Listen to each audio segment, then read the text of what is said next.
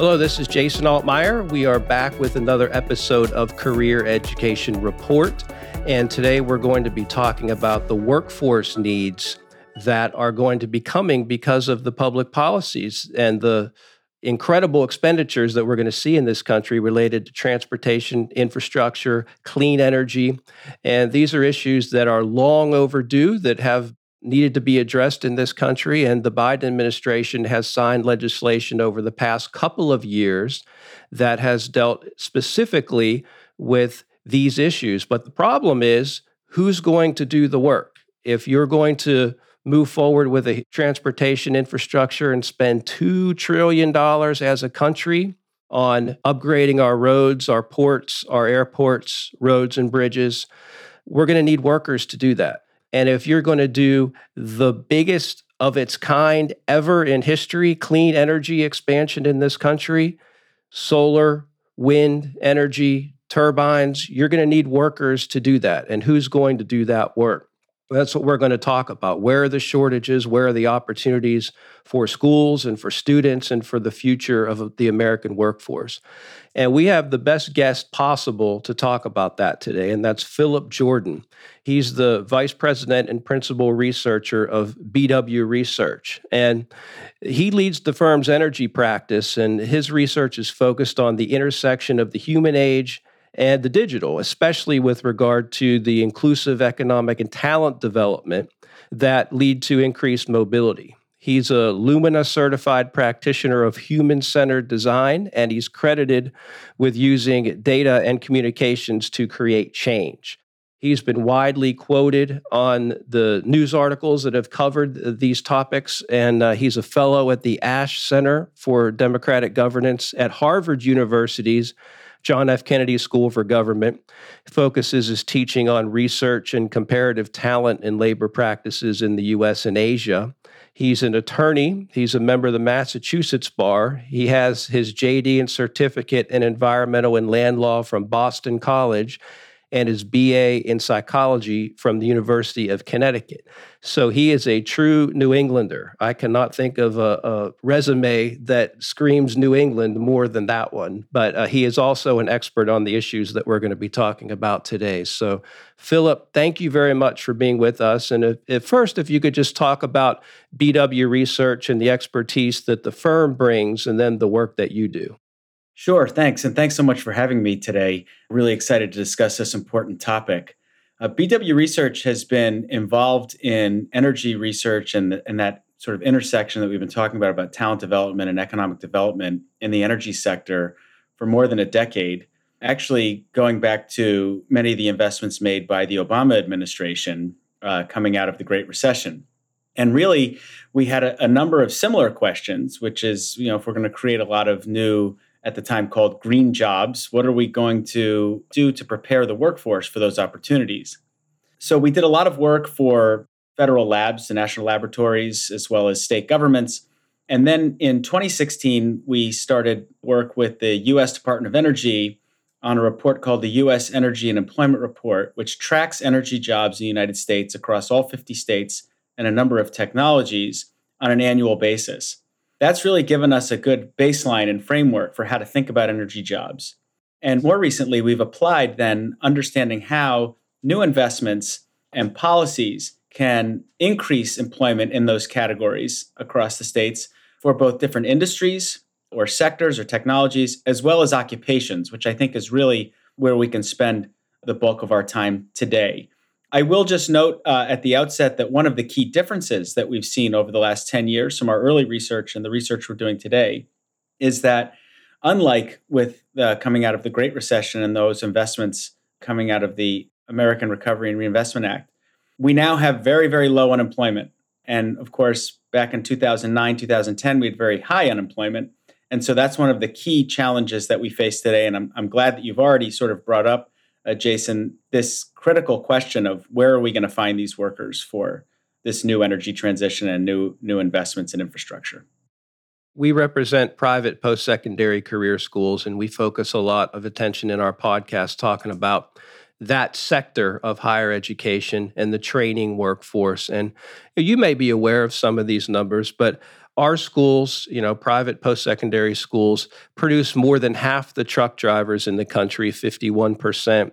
For 40% of the aviation mechanics in the country, the folks who work on your airplane that you want there to be highly skilled workers, and a lot of them, 40% of them come from our schools. HVAC installers, auto technicians, also 40%. Welders, about 20% of the welders in the country. You are certainly going to need a lot of welders with the transportation and energy work that's going to be done.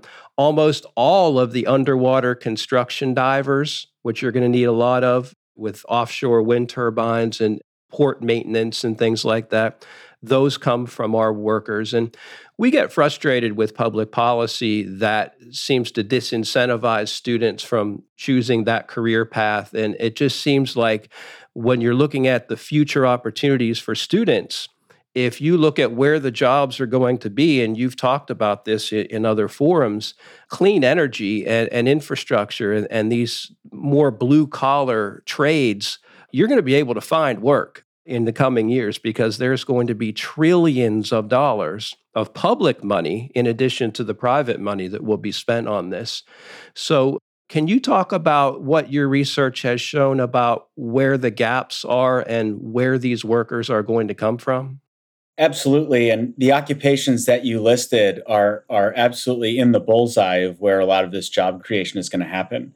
We already are seeing difficulty for employers finding workers in HVAC and for welders and other key construction trade occupations. So high levels of difficulty already in finding the talent that we need. And those are, as I said, squarely in the bullseye of where the job growth is going to be. Not only will there be ample opportunity for individuals and students who go through these types of programs to find work no matter where they are in the United States, many states are looking at their workforce development strategies and recognizing that their ambitious climate goals, on top of the federal investments that are being made, suggest that there could be real critical shortages in those fields. So you mentioned welders and thinking about offshore wind turbines and the importance of welding for everything from secondary steel for, putting ladders on the towers to, some of the pipe fitting work that also comes in to play with those turbines and towers. You mentioned several different motor vehicle and aviation occupations, which will be impacted by a transition away from internal combustion engines toward electric or alternative fuel vehicles. HVAC is probably the single largest, fastest growing occupation as a result of these policies and investments across the United States, where new technologies for air source and ground source heat pumps are rapidly displacing and will even more rapidly displace more traditional forms of heating and air conditioning. So enormous opportunity for your students in those fields and really tremendous numbers of jobs being created from these policies all across the United States. And I think with opportunity comes challenge. And part of the challenge in what you've described and what we see coming is it's going to be different. It's not like we're creating more of the same type of jobs. We're creating jobs that have not existed before. We're creating a type of work for which people have generally not been trained.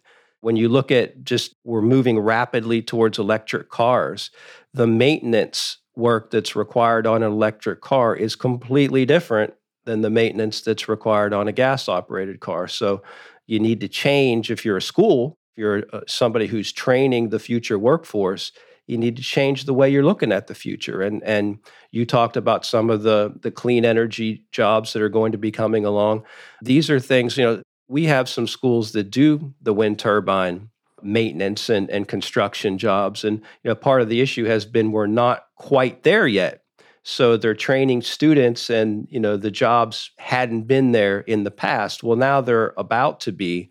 But maybe you could talk a little bit about how you would advise not just schools, but unions and workers, workforce training opportunities for people, and how they can look at the future and determine maybe I need to change my method here. Maybe I need to do things a little differently. Yeah, I mean, I think that there are three sort of primary things that we can look at, right? So one is that, just as the majority of homes 100 years ago were heated with coal or wood, the majority of homes after 2030, 2035 are going to be heated by electricity. That is something that I'm pretty confident in saying, given what the policies are. So what's the primary difference there, right? If you are an oil burner technician, right, an HVAC technician with a focus on oil burners, it's going to be really important for you, particularly if you're earlier in your career, to start getting certifications in things like air source heat pumps, where the new legislation provides up to $10,000 in rebates for homeowners, which are on top of any state rebates that exist to transition off of fossil fuel heat for electric heat pumps. So there's a good example where you should have a good partnership with some of the manufacturers of these products so that the certifications can be specific to the most popular installed products, but also an opportunity for reskilling. So there are going to be plenty of workers who are out there who maybe work in HVAC and don't know all of the ins and outs or are not certified in installing something like an air source heat pump, where there could be an opportunity to go back to school and get that certification. So that's something I think that could be, a really valuable area for us to think about. I would say that building electrification is probably the best area for individuals to be thinking about overall, thinking about the entire United States. Offshore wind is obviously going to be more heavily concentrated around the coast. So clearly, if you live near an area that's developing a lot of offshore wind, there's going to be great opportunity there. But to talk about a national approach where you're thinking about where across all 50 states will there be a lot of work for a lot of different types of tradespeople, it's really in that building electrification. And that includes traditional energy efficiency activities like building envelope, thinking about insulation and exterior insulation and siding, as well as some of the newer technologies around building controls and HVAC, which you already mentioned, maybe storage, in-home battery storage, other things about electrifying that building. There's just going to be a lot of opportunity there. And as you suggested, a lot of these technologies are fairly new and will require new certifications. You mentioned labor unions, and labor unions will be doing a lot of the larger utility projects in the construction side, where there's a lot of the project labor agreements as a requirement or an incentive for many of these projects. But there are a lot of opportunities, I think, for private training providers to engage with labor unions, first to understand different areas where there's complementarity, but also to understand how we can start pulling more people off the economic sidelines and getting them into the game. And I think that's going to really require an all-hands-on-deck approach to make sure that we're having a comprehensive strategy for training our workers for this clean energy transition. I saw in one of the articles that was discussing these topics, you were talking about labor unions, and you had mentioned that they're very good at rapidly upscaling and meeting the needs when things like this happen. Can you talk a little bit more about that and not just the history of unions, but what the future will look like and what they will have to do to adjust and adapt moving into the future? So labor unions are an interesting model, particularly around the construction labor unions, right? Because they are almost an employer intermediary, right? Where they're often responsible under a project labor agreement for supplying the workers that are going to be coming into a project. And so labor unions tend to have long wait lists and a pretty strong training infrastructure. So what labor unions generally do not do is train people in advance and hope for some sort of additional opportunity. When you join a labor union, you're hired as an apprentice, right? And then you're going to work and you're learning on the job. So I think that there's a couple of things that labor unions will need to be thinking about as we go forward. I mentioned the very low unemployment rate that we have currently, and we also have lower labor force participation coming out of the pandemic. So what that means is our pipeline of potential workers is a lot smaller than it has been in years past. So when you have a tight labor market and you have explosive growth on top of it, you can see that there's actually a shortage, not just in the training opportunity, but in the numbers of people we can draw from to get them into the game. So this is an area where a lot of those folks who are left, who have been either left behind in the economy previously, or perhaps have not considered careers in construction trades, may require some additional workforce supports, some additional academic support, some additional support services. And that's an area where we really, I think, could address focusing some attention on preparing the workers in an apprenticeship readiness program or series of programs so that individuals who maybe have a longer journey to enter either one of your schools or a labor union or some combination, where we can shorten that pipeline by investing more in the training of individuals to prepare for that apprenticeship. And our schools are often have students that are, they're adult students, sometimes in mid-career, but usually they've tried something else before.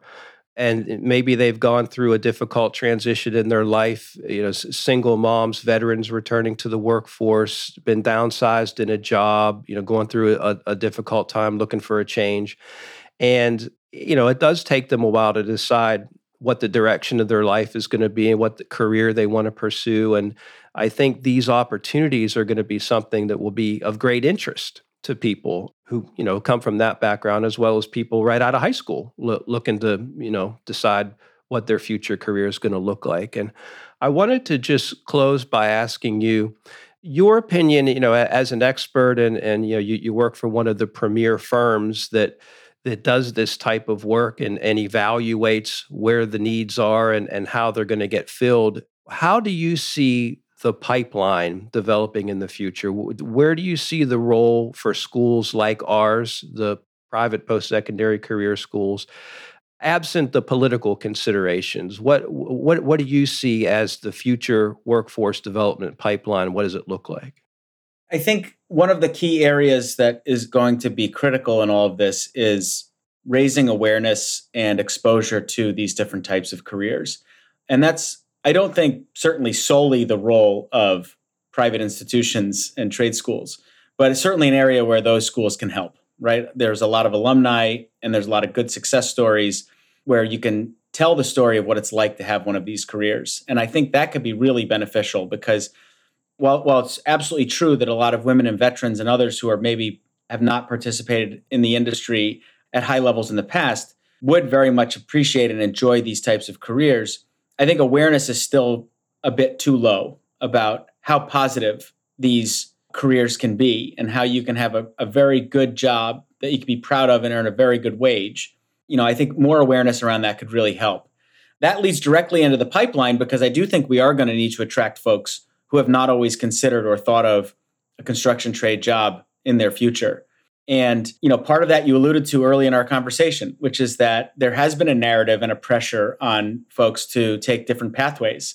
And what that's done is it's left us with a shortage of tradespeople. And I think anything we can do to address that is going to be critical. So really focusing on that entry point of the funnel and making sure that folks are aware of and ready for the education and apprenticeship pathways that exist in these careers. We're certainly going to need a lot more folks entering this industry. The growth rates that are projected from these investments are enormous. We're talking in some places 5 or 6 or 7 times the historical growth in some of the occupations over a 10-year period than we've seen in prior decades. So an enormous opportunity, really critical that we have this all hands on deck approach and focusing on expanding that pipeline and expanding that funnel to bring people in off of the economic sidelines, making sure that we have the right supports to ensure that people can stay with the program, and then really focusing on that long-term upskilling and providing those types of certifications and skills that are necessary to perform these sort of clean energy functions or these critical infrastructure functions, which we didn't talk about as much today, but developing that EV charging infrastructure, for example, or upgrading those ports. There are a lot of specific considerations around different technologies, how deep a port needs to be in order to be able to take a vessel or a barge for offshore wind is a good example of that. So lots of very specific skill certifications that are going to be necessary. But I think it really starts with building that pipeline of workers and building that funnel. So we're getting more people interested and excited about and enrolled in these programs so that we can ensure that talent is not the constraint to meeting the goals of the federal and state administrations.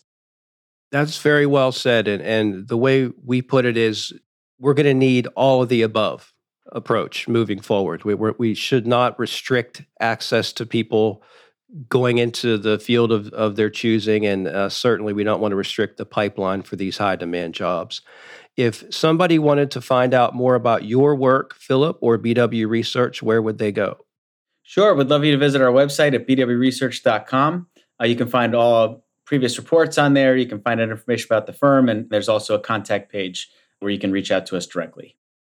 This has been Philip Jordan, Vice President and Principal Researcher at BW Research. Philip, thank you very much for being with us. Thank you. Thanks for joining me for this episode of the Career Education Report. Subscribe and rate us on Apple Podcasts, Google Play, Spotify, or wherever you listen to podcasts. For more information, visit our website at career.org and follow us on Twitter at CQED. That's at CECUED. Thank you for listening.